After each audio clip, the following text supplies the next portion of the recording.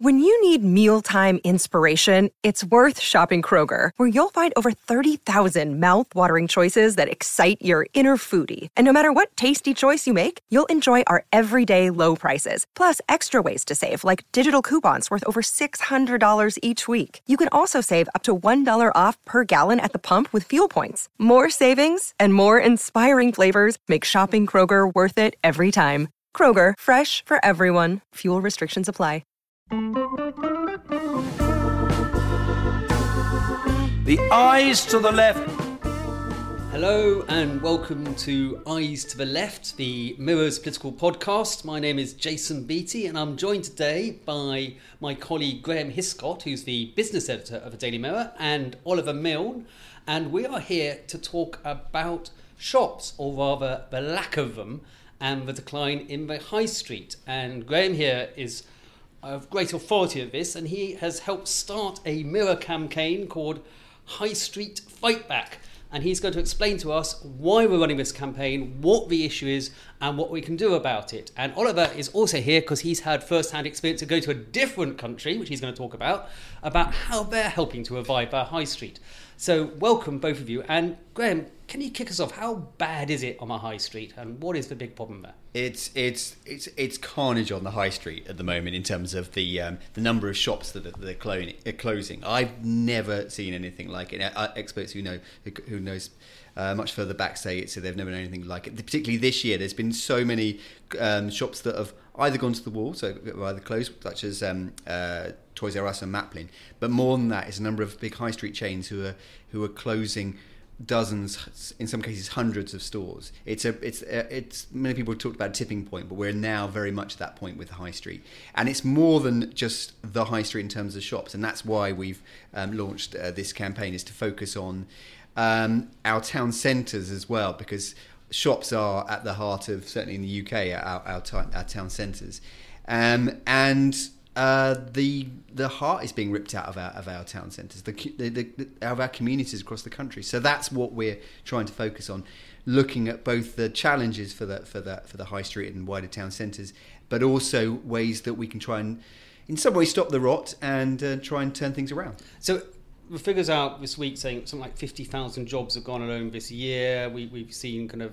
House of Fraser kind of cut number of stores. Marks and Spencer's are doing, as you've said, we've seen big names close completely and disappear off the high street. But it's also about the fabric of our society. So we're talking about pubs closing, we're talking about libraries going, the civic realm, those bits which make a community, are also going at the same time. Yeah, exactly. So if it were only shops, I won't say that only, but then it would be an issue that perhaps be easier to tackle. But no, this is fundamental to many people's day-to-day lives, really. Certainly in terms of what they remember about where they grew up. I mean, these are, as you say, the list is long, whether it be hundreds of bank branches, police stations, local police stations disappearing, being turned into whatever houses. When those services need to be local, libraries. The list goes on, and it's the very face of not so much the cities also that people are used to, people might be used to. It's actually the sort of secondary cities and towns that I think are where their whole identity is changing incredibly rapidly almost before people's eyes. So the big question is, Oliver, Graham, why is this happening? Why are we losing these shops? Why are we seeing this kind of decline of our town centres? Well, I can certainly talk about why it's happening. I think Oliver's got a really good example about how it doesn't have to be this way, as it were. But I mean, why is it happening? It's happening. The internet is a huge factor in this, in terms of not just shops either. Shops, yes, in terms of the explosion in people shopping online, and hey, it's been a great success. But it's also banking. The banks want us to. We like banking online, supposedly, although I think that's up to debate for some people. But anyway, there's a big movement towards banking online, doing all your financial services online. Many other, other parts of our lives, whether it be post office, we're encouraged to do things online again, and a lot of it's to do with saving money for these businesses. So it's, but it's also a trend towards towards that as well in terms of us, the customer. So with something like the post office example, you used to go there to get your kind of driving license. You used to go there to get to check your passport, to get your pension, and all those things you can now do at a click of a button at one website for most of them. So is that a good? So for some people, it's been incredibly convenient. Particularly people who are very savvy, comfortable with using the internet. In some cases, it probably is easier than going down to the post office, but certainly since their post office, particularly one of the big Crown post offices, might well have closed. So it's it's part of a huge digital revolution that's happening in this country. So that's one of the big drivers. But there's obviously cost cutting by local authorities, and also feeds into this as well in terms of that drip of effect. But it doesn't have to be this way, and that's the point of our campaign. And so we look both along with a list of demands that we've got or suggestions. We've also been looking at and celebrating places that are trying to buck the trend, such as. Well, we went to in one place we went to in this country. We went to Stockton, which is on the face of it may look just like any other town, which is battling to survive, and indeed. It's about to lose its M&S and New Look stores, which are right next to each other, which is not going to do any good at all. But they've got initiatives locally, such as they've got something the council's got, which is an arcade of shops where you can go in there. You haven't got any experience being a shopkeeper, you can start in a small way. That's already. I met 3 businesses that have started and have moved to shops now, actual sort of other physical shops, but they're. But that's in a small way. But Oliver went to Belgium, which used a template from a British retail expert. So I'm sure he's much better. Bring it on. Tell us about where in Belgium and what are they doing? So I went to the city of Roeselare in West Flanders. So it's about an hour and a half from Brussels, and it's not a big tourist town. And its predominant industries have probably always been agriculture and shopping. And in 2013, they started noticing a problem with their high streets, like hundreds of towns across the UK and across all of Europe. Big shops were leaving. People were doing their shopping online, and they weren't getting the same kind of footfall on the high street.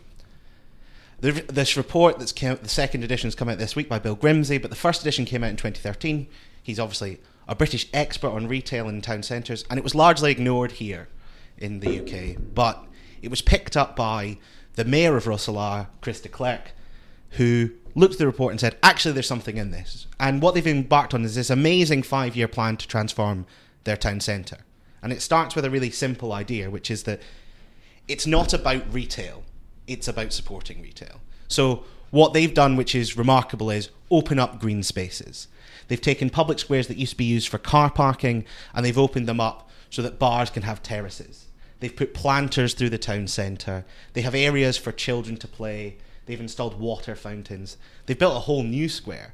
And the logic behind this is the more pleasant they make the town, the more attractive they make the town, the more the community feels like they have a stake in the town, the more likely they are to go. And businesses are reporting higher footfall. There's more people coming into town to do their shopping.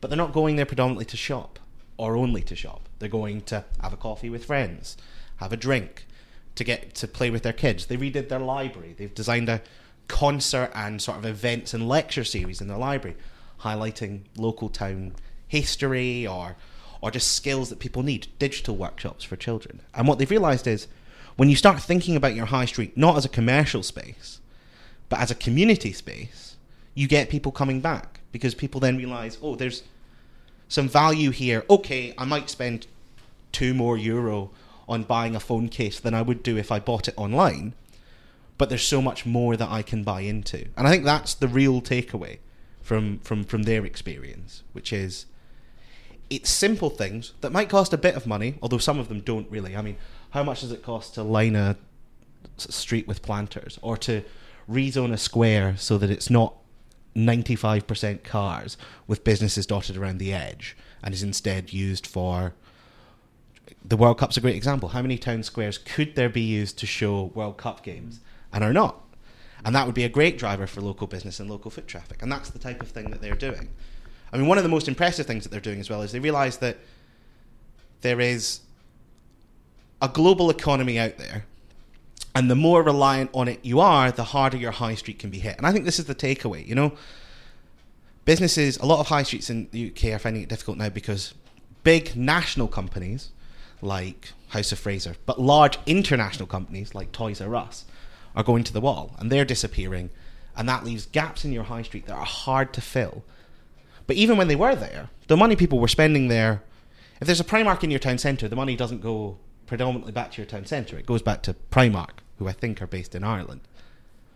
So what they've done is take their town centre, become less reliant on those big multinational chains by encouraging local businesses to take up underused retail space. And landlords who weren't filling their retail spaces, they were fining. So they're fining local landlords who aren't using the spaces. They're offering subsidies to local businesses to come in and get started.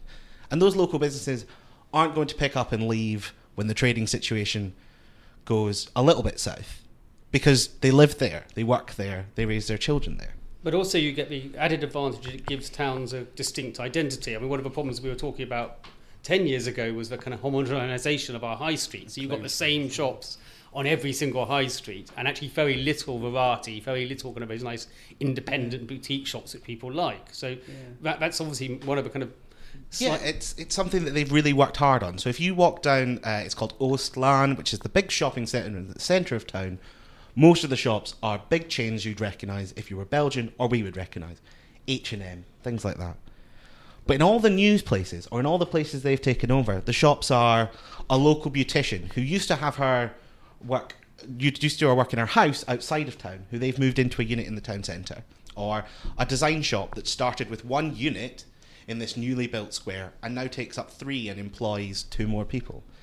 And it's that realistic thing of building into the community. And the really successful example of that, and perhaps one of the best of a kind of holistic approach to thinking about your town, its identity, its future, and its retail, is they had a church on a square that was used for car parking, and they've turned the square into this beautiful green square. But the church was sat there, and it hadn't been used as a church since 2014. So it was just essentially a drain on public resources. There was nothing there. They weren't using it. But they had to pay for the upkeep and the maintenance. Now, it's a local food market, where everybody who sells food in the market is a farmer for within 20 miles of Roeselare. There's a bar at the back, and there's a free childminding service. So people are coming, they're buying local products at a decent price because you're buying it straight from a farmer. You know the money's going to stay in the community. They're going for a drink with their friends, they're meeting new friends, and they're getting somewhere to look after their kids, which is, again, you know, all of these things work together. You know, when Jeremy Corbyn talked about buses today at PMQs, part of the problem with buses is the problem with our high street. Part of the problem with childcare is the problem with our high street. If we can't sort these problems, then you can't have a vibrant civic space. Yeah. And they've sorted that in a way. I'm going to come on to some kind of wider aspects of this. As you say, there's no one silver bullet for this. It's a multiple number of things which need to be done. But I'm going to pick you up because this is what, if you mention kind of shopping, the first word most people come up with is parking. And when I remember we first talked about this campaign, you know, the news editor said, yeah, but what about parking? And I was kind of interested in what they've done in Belgium on this. So they've kind of looked at parking in the city centre and they've taken a stratified approach. So they have speedy 30-minute parking booths right in the city centre, right on the shopping street. So if you're just popping in to get your glasses fixed, or to buy a phone case, or to pick something up from a shop, you can be in and out in 30 minutes and the parking's totally free. They've taken away a lot of the big parking to open up city squares, but what they have done is build underground car parking nearby that's affordable.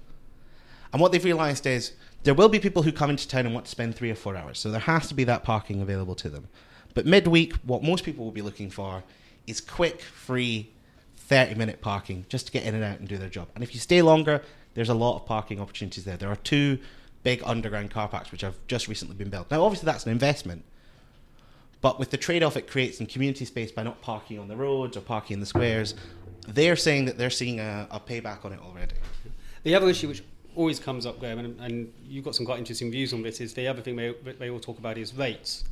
Are business rates driving shops out of business? And well, not just shops, but other kind of small businesses in towns. Is that a big problem? Well, listen, it's a huge issue for the big issue, I think, when it comes to business rates is it's a cost. All businesses have various different costs. I mean, wages or whatever else, buying in energy, etc. It's one of their costs. What I think is seen as unfair is the comparison between if you've got a bricks and mortar shop on the high street, and then you're already, as we talked about earlier, battling with the Amazons of this world or ASOS or whatever. Then you've got, in one case, for instance, here's an example, in Waterstones, the bookshop, it was in Bedfordshire, and as it happens, Amazon's got a depot not too far away. There was some research done, and the difference between the two was about over 1,000% difference between the rate of the business rates that they pay. So I mean that's hard, isn't it? If you're trying to compete with an internet giant which has already got lots on its side anyway. So yes, it's a big issue for shops per se, but I think the wider issue for town centres is much bigger than shops. I mean, I think Oliver's example from Belgium is really interesting, because I think we're very, humans are very sociable. We want to kind of come together, whether it be online, so social media, or physically in restaurants or cafes or whatever else. I mean, look at the number of coffee shops there are. I think there's a need for people to come together. It's just that we want to come together in different ways. And I think the example of maybe the church being turned into a food market, that's a great idea. I would say I would have probably gone to church more often if it put a bar in it. well, again, the churches. Anyway, that's another issue. We have to adapt. The town centres need to adapt. I just think it's for too long.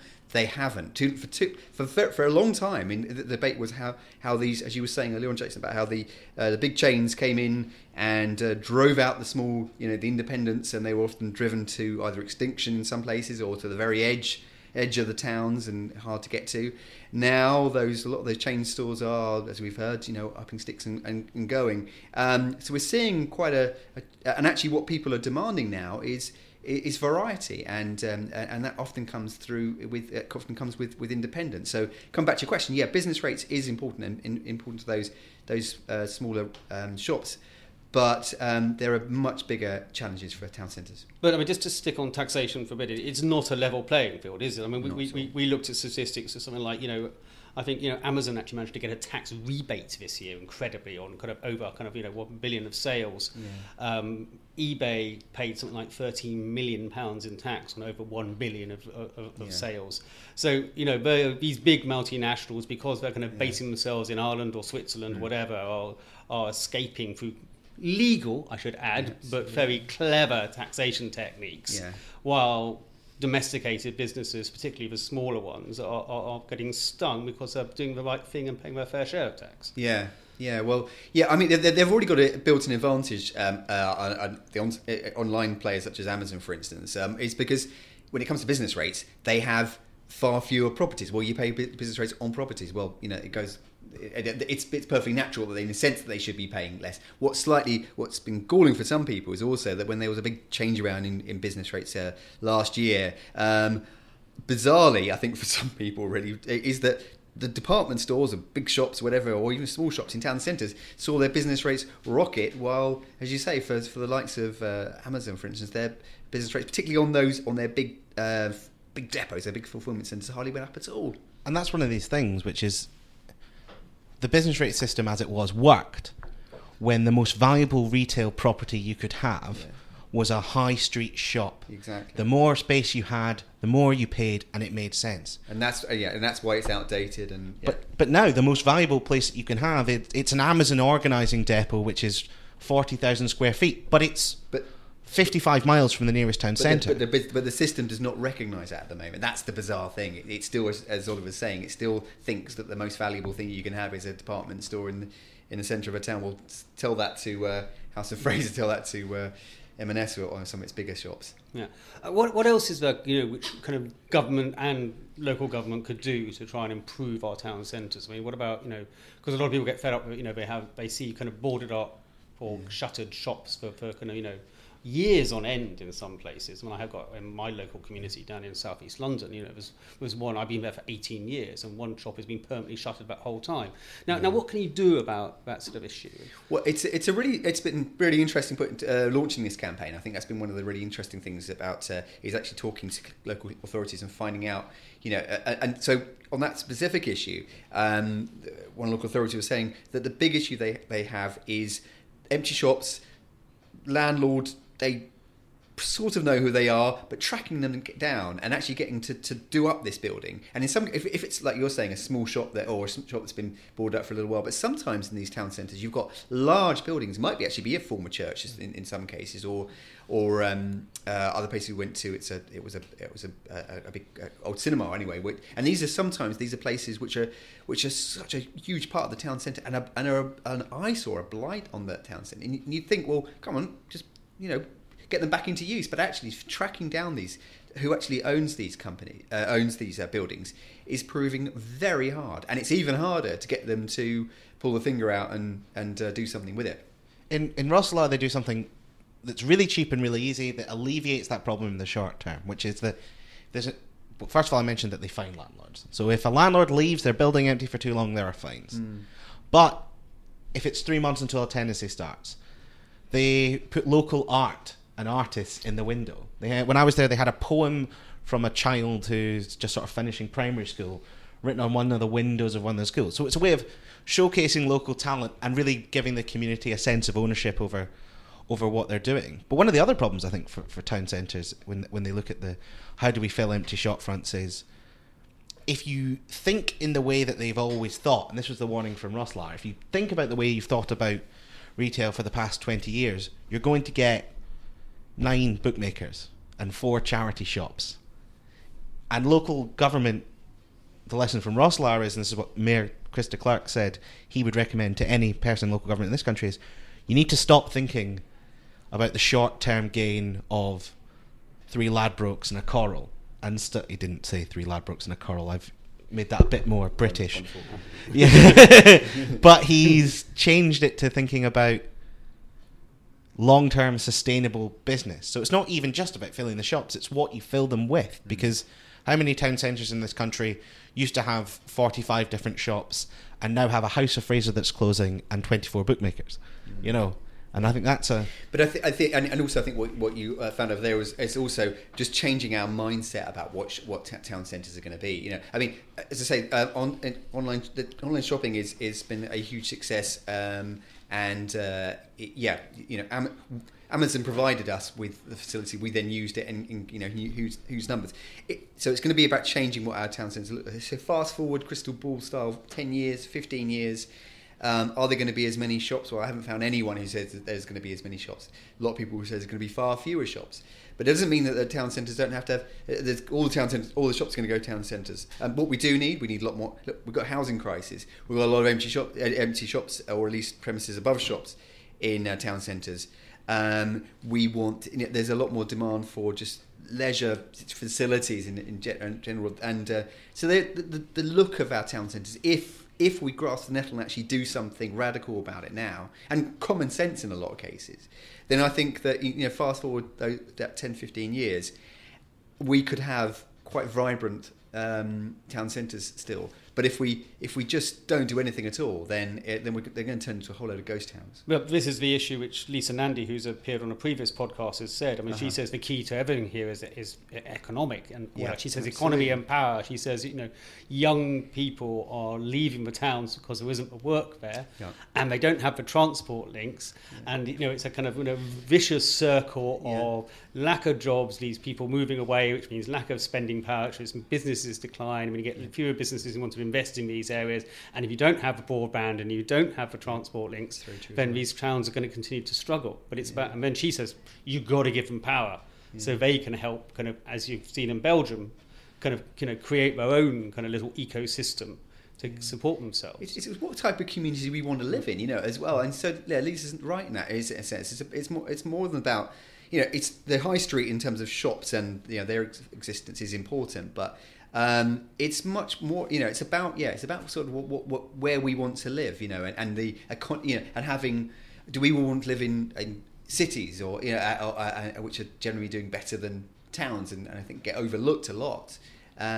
So I think this has been it's interesting that this started off by talking about shops in a sense, but I think rightly the debate should widen out to just what our town centres, what communities are going to look like in future.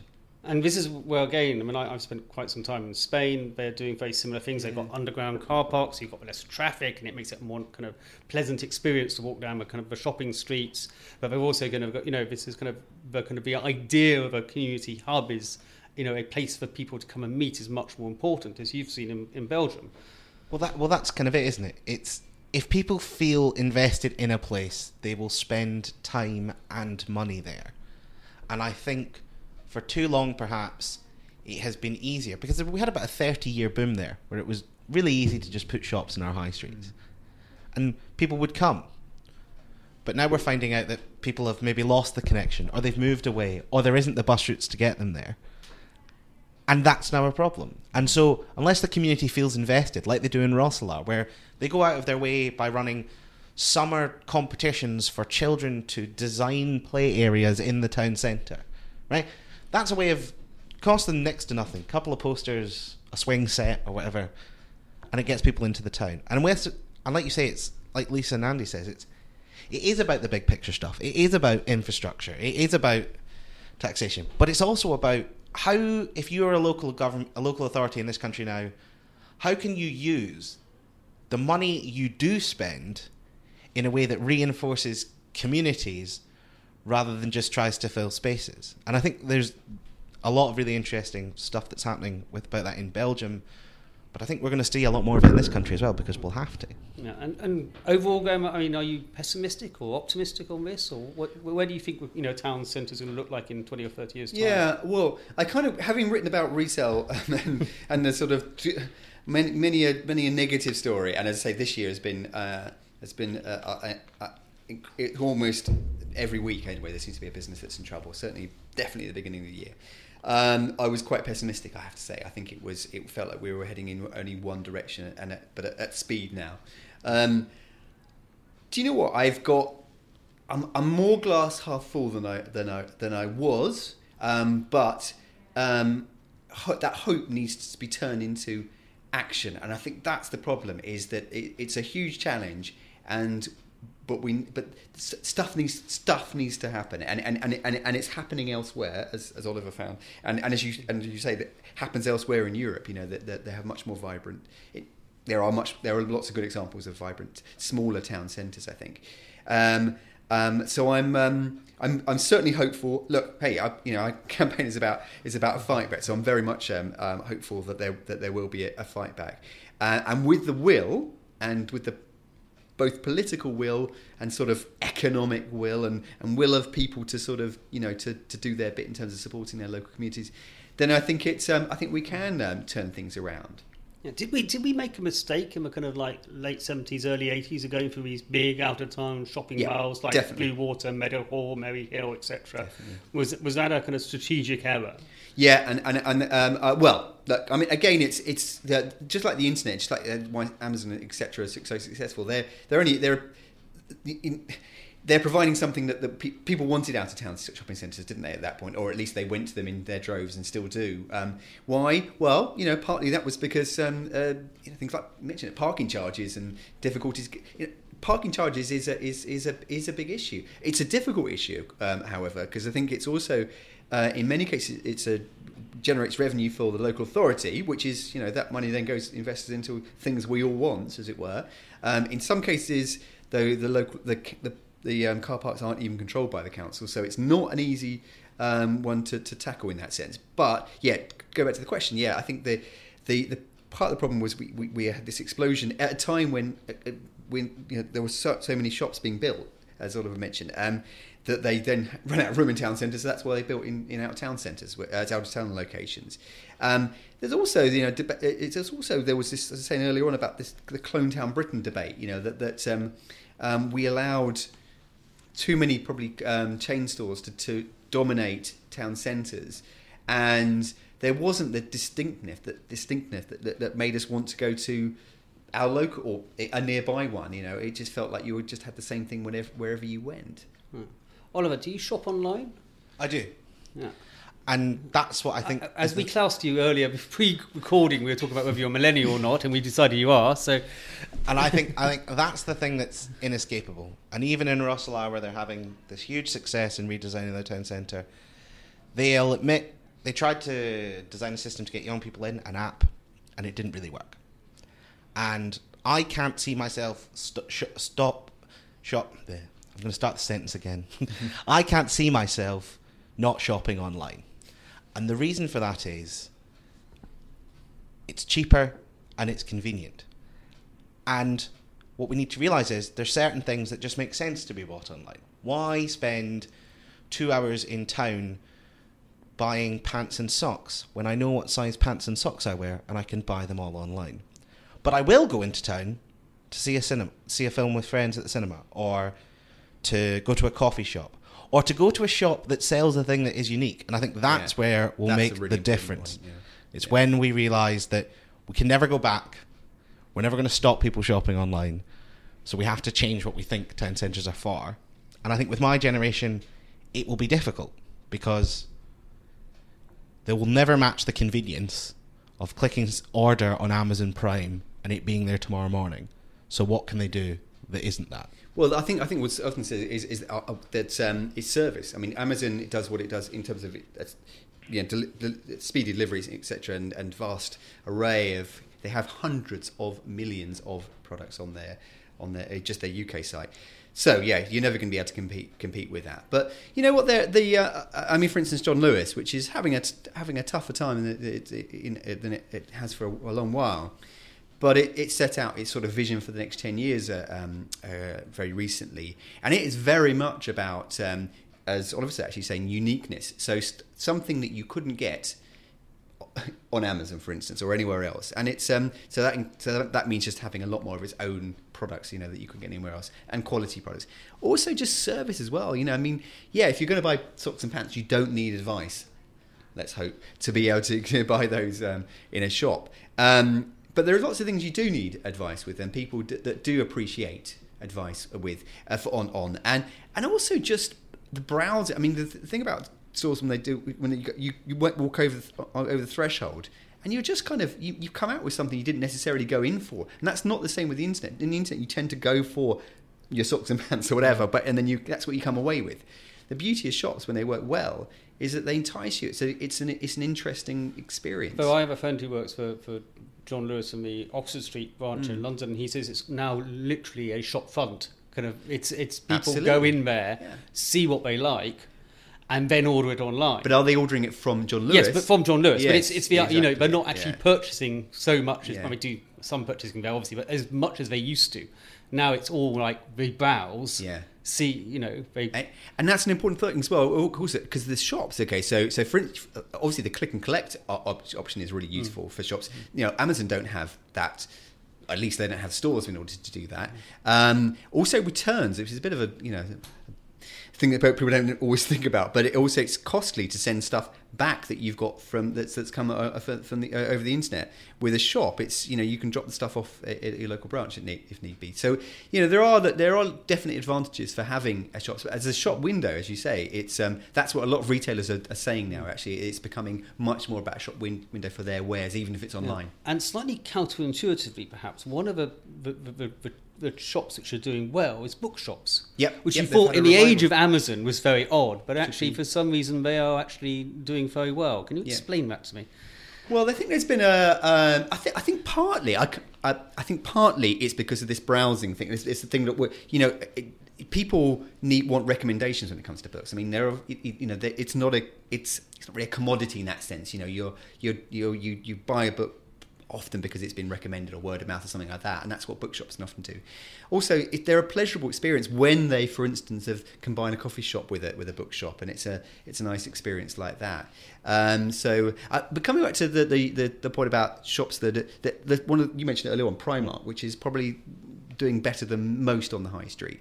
It has no online sales. Okay, the people don't realise this, but it does not sell stuff. That's incredible. I never knew that. It's got a website. Okay, it's got a great website. Do you know what it does? It uses it as like almost a social media platform. So people share stuff they've bought. They sort of show it off on their website, stuff like that.